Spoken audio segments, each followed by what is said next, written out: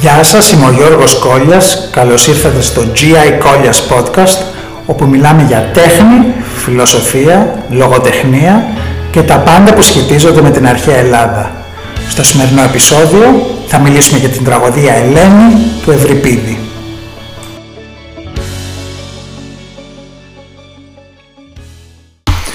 Λοιπόν, το θέμα μας σήμερα είναι η τραγωδία του Ευρυπίδη Ελένη. Ακριβώς στην αρχή του έργου, στον πρόλογο, εμφανίζεται η Ελένη μόνη στη σκηνή για να μας πει πως όλα ήταν μια μεγάλη παρεξήγηση. Ποτέ δεν πήγε στην Τρία. Αυτό που συνέβη ήταν ο Πάρης, ο νεότερος γιος του βασιλιά Príamo της Τρίας, κλήθηκε να κρίνει τον διαγωνισμό ομορφιάς μεταξύ των τριών θεών, της Αθηνάς, της Σύρας και της Αφροδίτης, και έδωσε την ψήφο του στην Αφροδίτη, που του είχε υποσχεθεί για αντάλλαγμα την πιο όμορφη γυναίκα στον κόσμο, την Ελένη. Η Ήρα, για να εκδικηθεί την Αφροδίτη και τον ευνοούμενό της τον Πάρη, αντικατέστησε την Ελένη με ένα είδωλο, ένα φάντασμα από αέρα. Και φαίνεται πως κανείς δεν μπορούσε να καταλάβει τη διαφορά, γιατί οι Έλληνες και οι Τρώες, ούτως ή άλλως, ξεκίνησαν ένα πόλεμο για την Ελένη. Και αυτός ο πόλεμος βόλευε και τα σχέδια του Δία, που ήθελε να ξεφορτωθεί η γη από τους υπεράριθμους ανθρώπους και επίσης να δώσει και τη δόξα στον ήρωα Αχιλλέα. Η Ελένη στο μεταξύ μεταφέρθηκε από τον θεό Ερμή στην Αίγυπτο, στο βασίλειο του Πρωτέα. Και όσο ζούσε ο γεροβασιλιάς Πρωτέας ήταν ασφαλής στην εξορία της, αλλά τώρα έχει πεθάνει και ο γιος του Θεοκλήμενος πιέζει την Ελένη να τον παντρευτεί. Αυτή θέλει να αποφύγει το γάμο και να μείνει πιστή στο σύζυγό της, το Μενέλαο, τον δεύτερο στην αρχηγία του ελληνικού στρατού. Και ο Ερμής μάλιστα την έχει διαβεβαιώσει πως κάποια μέρα θα έρθει πίσω ο Μενέλαος για να την πάρει και να επιστρέψουν στη Σπάρτη. Και αυτός είναι ο μόνος λόγος που αντέχει η Ελένη, δεν τα παρατάει και δεν αυτοκτονεί. Τώρα μάλιστα έχει ζητήσει άσυλο ως οικέτιδα στον τάφο του Πρωτέα, έξω από το παλάτι, έτσι ώστε να ξεφύγει από τα νύχια του Θεοκλήμενου. Εμφανίζεται τώρα ο Τεύκρος, ένας από τους πολεμιστές των Ελλήνων στον Τροϊκό πόλεμο. Έχει έρθει για να πάρει τη γνώμη της αδελφής του Θεοκλήμενου, της κόρης του Πρωτέα, της Θεονόης, που είναι μια διάσημη μάντισσα. Όταν βλέπει την Ελένη, ο Τεύκρος σοκάρεται. Θα την σκότωνε, αλλά είναι πεπισμένος πως πρόκειται για κάποιο λάθος, γιατί ο ίδιος ο Τεύκρος έχει δει με τα μάτια του την Ελένη να ανεβαίνει στο πλοίο του Μενέλαου μετά την πτώση της Τρίας. Και βέβαια έχει δει το φάντασμα Ελένη. Οπότε θεωρεί πως η γυναίκα που βρίσκεται απέναντί του στη σκηνή είναι μία ξένη που απλώς τυχαίνει να έχει εντυπωσιακή ομοιότητα με την Ελένη. Είναι εκπληκτικό ότι πρώτη φορά τώρα από τον Τεύκρο, μετά από 7 χρόνια, μαθαίνει η Ελένη πως έχει πέσει η Τρία.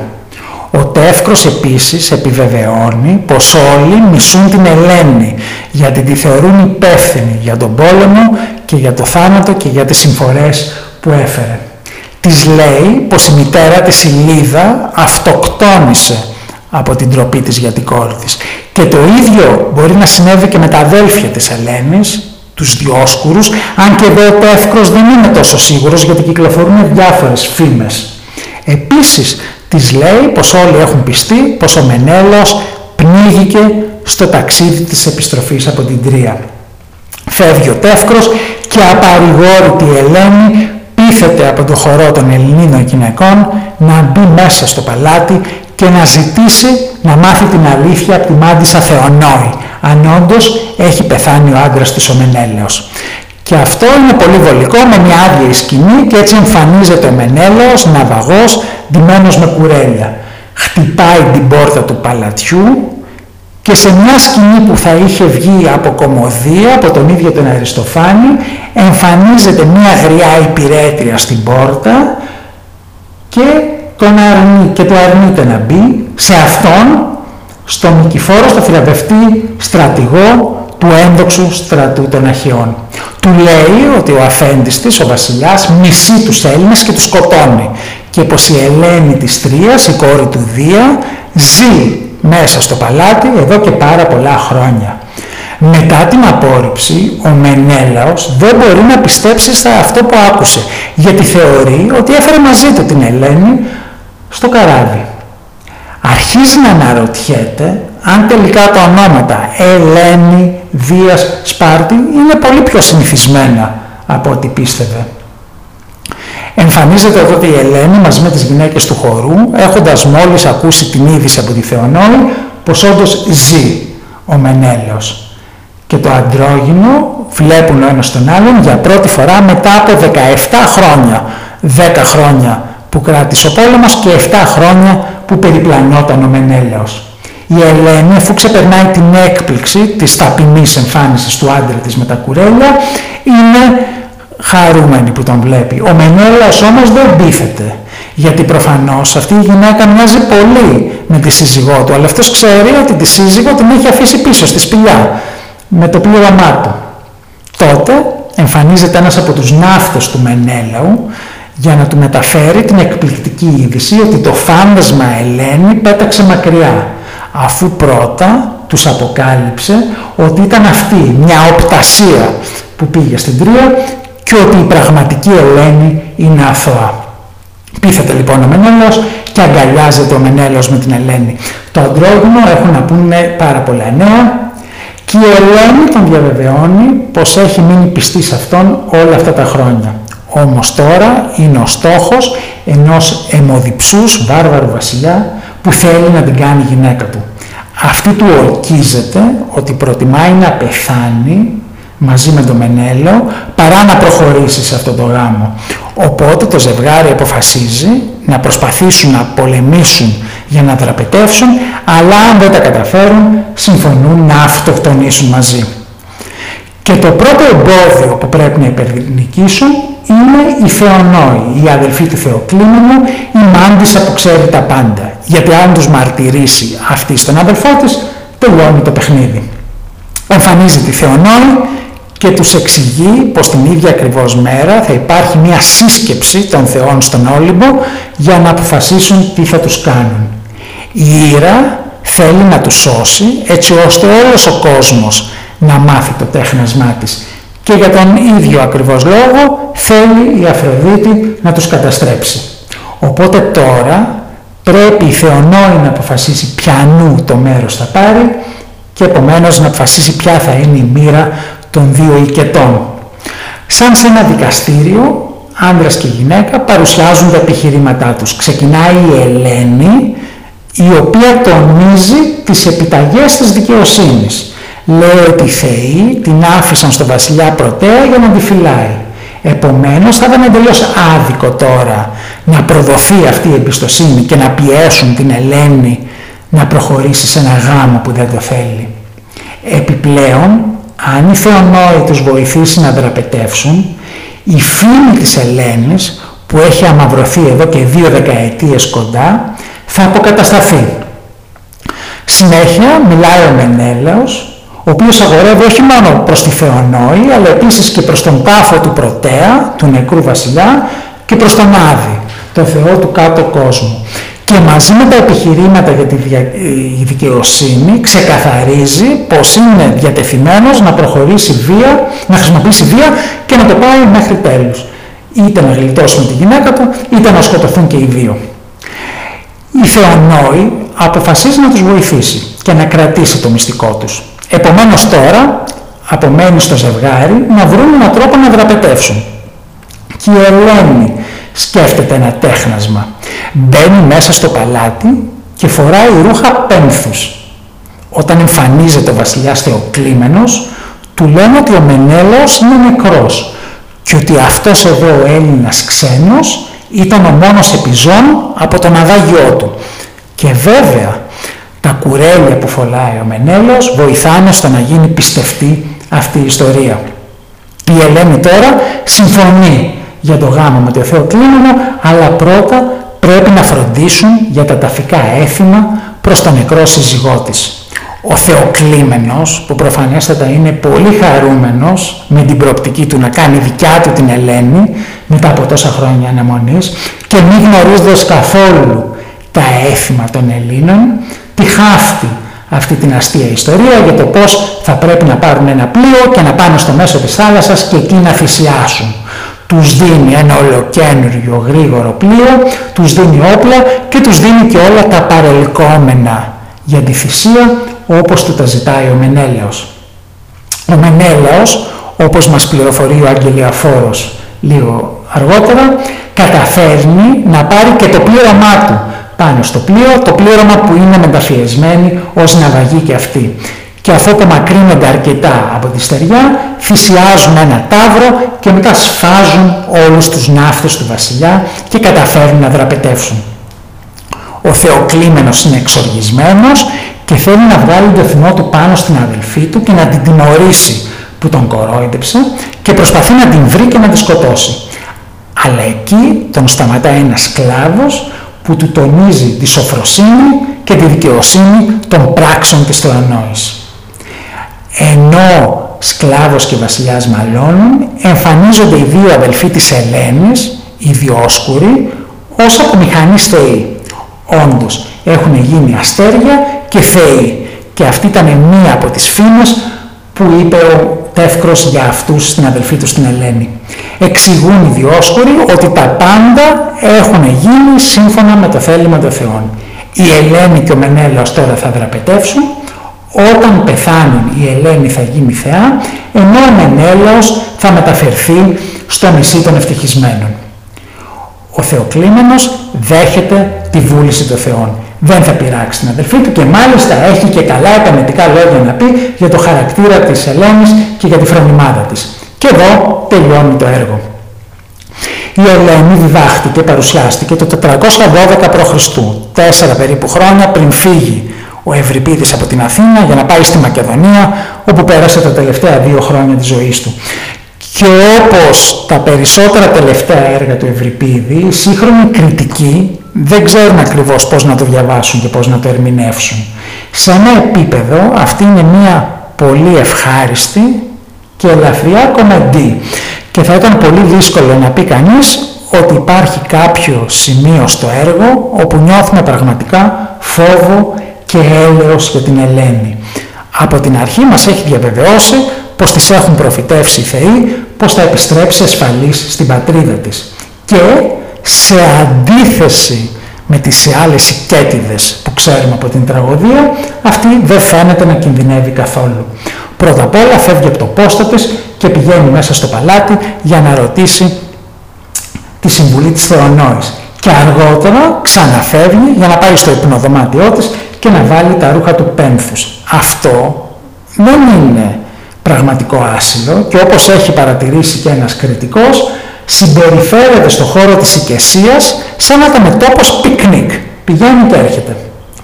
Τώρα ο τόνος για τον Μενέλαο δίνεται ακριβώς από την πρώτη σκηνή όπου τον βλέπουμε να εμφανίζεται με κουρέλια και που τον κατσαδιάζει η γριά και του απαγορεύει να μπει στο παλάτι.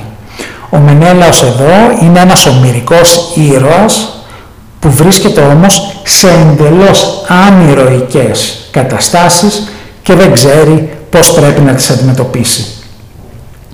Ο βασιλιάς Θεοκλήμενος παρουσιάζεται από την Ελένη ως ένας αιμοδιψής βάρβαρος που μισεί τους Έλληνες, αλλά στις σκηνές που έχει με τον Μενέλαο και την Ελένη είναι ένας πολύ ευκολόπιστος και καλόβολος εχθρός. Την πρώτη φορά που εμφανίζεται λέει «Με τον εαυτό μου πολύ έχω θυμώσει, τους κακούς χωρίς τιμωρία να αφήσω», τα οποία είναι τα λόγια που θα λέει ένας κακός, θα έλεγε ένας κακός από καρτούν και όχι ένας σοβαρός διώκτης σε τραγωδία. Βέβαια, η απειλή του να σκοτώσει την αδελφή του στο τέλος ακούγεται πιστευτή και αυτό μας φέρνει στη Θεονόη που φαίνεται να είναι η μόνη ηρωίδα σε αυτό το έργο που αντιμετωπίζει ένα πραγματικά τραγικό δίλημμα. Και θα λέγαμε πως η κατάστασή της δεν είναι τόσο διαφορετική από αυτή της Αντιγόνης, του Σοφοκλή. Έχει να διαλέξει μεταξύ του να υπακούσει στον νόμο του κράτους ή στο να κάνει αυτό που της λέει η συνείδησή της και η αίσθησή της της δικαιοσύνης. Και όπως και η Αντιγόνη επιλέγει το δεύτερο και σχεδόν το πληρώνει με τη ζωή της. Η Θεονόη είναι επίσης πολύ ενδιαφέρουσα φιγούρα γιατί προσωπεύει μια εναλλακτική θεώρηση της θρησκείας από την παραδοσιακή. Οι Ολύμπιοι θεοί σε αυτό το έργο συμπεριφέρονται σαν κακομαθημένα παιδάκια και δεν έχουν καμία ιδιότητα αξιοθαύμαστη. Οι θεές οι πριμαντώνες, η Ήρα και η Αφροδίτη, μαλώνουν για το ποια θα κερδίσει την εύνοια ενός βοσκού και ο Δίας εκμεταλλεύεται αυτή τη διαμάχη για να ξεκινήσει ένα δεκαετή πόλεμο, για να δοξάσει τον Αχιλλέα και για να ανακουφίσει τη μητέρα γη από το μεγάλο φορτίο των θνητών. Και εδώ να κάνουμε μια πολύ ενδιαφέρουσα παρατήρηση ότι πολλοί εκπρόσωποι του περιβαλλοντικού κινήματος σήμερα πιστεύουν ότι ακριβώς μια τέτοια ριζική μείωση στον αριθμό των ανθρώπων είναι η μόνη λύση για την οικολογική κρίση του πλανήτη. Επομένως, είναι πολύ ευχάριστο να ακούμε τη Θεονόη να δικαιολογεί την απόφασή της να βοηθήσει τους Σπαρτιάτες βασιλείς, όχι για μικροπροσωπικούς λόγους, αλλά αναφορικά με ανώτερες ηθικές αρχές. Και επειδή, όπως λέει μέσα της, έχει ένα ναό της δικαιοσύνης. Μάλιστα, στον ίδιο λόγο, λίγο πιο κάτω, λέει πως η ψυχή του πεθαμένου αιώνια παίρνει νόηση όταν σμίξει με τον αθάνατο αιθέρα. Τώρα, το νόημα αυτών των γραμμών δεν είναι καθαρό, αλλά μπορεί κανείς να τις διαβάσει και να πει ότι δείχνουν ότι ο Ευρυπίδης ήξερε και ασχολιόταν με όλα τα φιλοσοφικά κινήματα της εποχής του. Βέβαια, ο Ευρυπίδης πρώτα-πρώτα ήταν ένας καλλιτέχνης, όχι ένας φιλόσοφος, και οπότε λίγο πιο κάτω ο χορός εκφράζει ακριβώς αυτό το κλίμα της θεολογικής αβεβαιότητας και των προβληματισμών με την πανέμορφη ερώτηση τι είναι Θεός, τι μη Θεός και τι ανάμεσό τους. Η Ελένη έχει αποκλειθεί μία από τις πιο φιλοσοφικές τραγωδίες, γιατί όλη η πλοκή γυρίζει γύρω από τη διάκριση μεταξύ εμφάνισης και πραγματικότητας και μεταξύ ονόματος και πράγματος. Αυτές ήταν οι διακρίσεις που απασχολούσαν πάρα πολύ τους διανοητές του 5ου αιώνα, τόσο τους φυσικούς φιλοσόφους όσο και τους σοφιστές. Σε αυτό το έργο υπάρχει μια πραγματική Ελένη και ένα φάντασμα Ελένη, όπως λίγο πιο κάτω υπάρχει ο πραγματικός Μενέλαος, ο οποίος ανακοινώνει το θάνατο του Μενέλαου. Η Ελένη συνεχώς επαναλαμβάνει ότι το σώμα της έχει μείνει αγνό, δεν έχει ενδώσει ούτε στον Πάρη ούτε στον Αιγύπτιο μνηστήρα της, αλλά το όνομά της έχει αμαυρωθεί σε όλη την Ελλάδα και θέλει πάρα πολύ να αποκαταστήσει τη φήμη της. Ομοίως ο Μενέλαος, ως πραγματικός τραγικός ήρωας, είναι πολύ ευαίσθητος για το κλέος του, τη φήμη του, τη δόξα του, τι λένε οι άλλοι γι' αυτόν. Και ίσως αυτό να είναι και το πιο βαθύ μήνυμα για να πάρουμε από αυτή την επιφανειακά ελαφριά κωμωδία. Δηλαδή ότι το πραγματικό κόστος του πολέμου δεν το πληρώνουν ούτε οι ήρωες που πρωταγωνιστούν, ούτε οι θεοί που τον προκαλούν, αλλά το πληρώνουν οι απλοί άνθρωποι, οι μαχητές, αυτοί που συμμετέχουν και σκοτώνονται.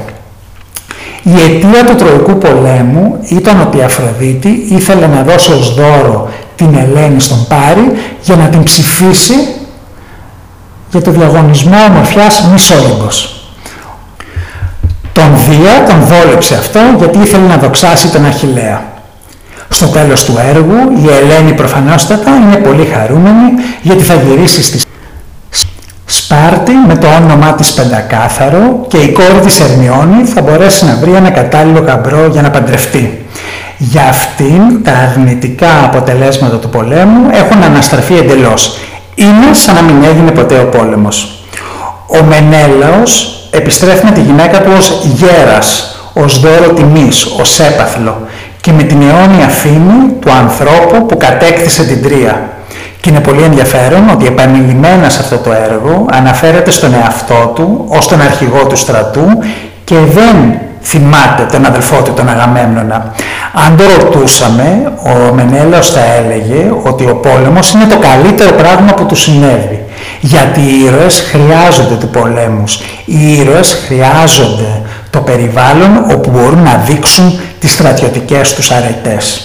Παρεπιπτόντως, είναι εντυπωσιακό ότι ο Μενέλαος πέρασε 7 χρόνια ταξιδεύοντας με το φάντασμα Ελένη και δεν κατάλαβε τη διαφορά. Και όταν αποκαλύπτεται η πραγματική της ταυτότητα στη σκηνή της αναγνώρισης, με μεγάλη χαρά αυτόματα αρχίζει να αγαπάει την πραγματική Ελένη. Δεν φαίνεται να τον νοιάζει με ποια Ελένη θα καταλήξει, αρκεί να μην επιστρέψει με άδεια χέρια στο σπίτι του. Και μόνο τελικά ο Άγγελος, ο γέρος σύντροφος του Μενέλαου, αναφωνεί στην ίδια σκηνή: «Τόσος μόχθος και αγώνας για ένα σύννεφο», ακριβώς όπως και ο Τεύκρος νωρίτερα στην αρχή του έργου είχε παραδεχθεί πως και οι Έλληνες καταστράφηκαν από τον πόλεμο όσο και οι Τρόες. Και μάλιστα είναι πολύ εύκολο να παρασυρθεί κανείς από την τραλαλά ατμόσφαιρα του έργου και να μην προσέξει το γεγονός ότι στα πλαίσια αυτού του λεγόμενου happy end για την Ελένη και τον Μενέλαο, 50 ντόπιοι ναύτες σφάζονται από τους Έλληνες. Θα πει κανείς, δεν μετράνε αυτοί γιατί είναι βάρβαροι. Ναι, αλλά προσέξτε τις γραμμές με τις οποίες κλείνει ο λόγος των Διόσκουρων, όπου διαβεβαιώνει τον Μενέλαο ότι θα το φροντίσουν οι θεοί μετά το θάνατό τους. Και λένε οι Διόσκουροι ότι ποτέ για τους καλούς δεν νιώθουν μίσος οι θεοί, στους ταπεινούς μονάχα στέλνουν πόνους. Επομένως, η ιδέα εδώ μπορεί να είναι ότι οι νεκροί ναύτες στο τέλος δεν μετράνε, όχι επειδή είναι Αιγύπτιοι ή Φοίνικες, αλλά επειδή ανήκουν στους ταπεινούς, στους αναρρύθμιτους, στις μάζες και όχι στους καλούς. Και στην Αθήνα του 412, λίγο μετά από την χωρίς προηγούμενο καταστροφή στη Σικελία, με τον ανθό του Αθηναϊκού στρατού να χάνεται εχμάλωτη πολέμου στα λατομεία στη Σικελία, αυτό το μήνυμα πιθανότατα ήταν πάρα πολύ επίκαιρο. Τελειώνοντας, θα ήθελα να πω ότι αφού διαβάσουμε ή αφού δούμε την Ελένη, αξίζει να ξανακοιτάξουμε το ποίημα του Γιώργου Σεφέρη, η Ελένη. Το ποίημα του Σεφέρη δεν έχει καθόλου αυτή την επιφανειακή ελαφρότητα ή την καλή διάθεση της τραγωδίας και κάτι τέτοιο δεν θα τέριαζε με την ιδιοσυγκρασία του ποιητή. Επικεντρώνεται στη ματαιότητα του πολέμου. Είναι γραμμένο από την οπτική γωνία ενός τεύκρου ή ενός γέρου αγγελιοφόρου και όχι από την οπτική των ηρωικών πρωταγωνιστών. Σε όλο το ποίημα υπάρχουν διάσπαρτες γραμμές από την τραγωδία, τις οποίες έχει μεταφράσει ο ίδιος πολύ όμορφα ο Σεφέρης. Και μάλιστα αυτή η τεχνική της ενσωμάτωσης γραμμών, στίχων από προκάτοχους του ποιητές ήταν μια τεχνική που χρησιμοποιούσε πάρα πολύ στην ποίησή του ο Σεφέρης.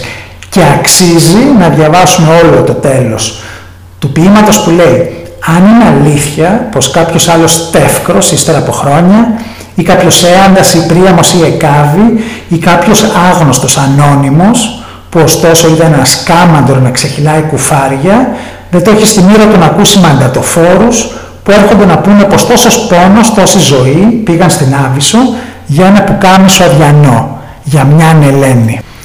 Φτάσαμε στο τέλος και του σημερινού επεισοδίου του G.I. Κόλιας Podcast με θέμα την τραγωδία του Ευρυπίδη η Ελένη. Είμαι ο Γιώργος Κόλιας, θέλω να σας ευχαριστήσω πάρα πολύ που με ακούσατε και ελπίζω να σας ξαναμιλήσω σύντομα. Σας ευχαριστώ πολύ.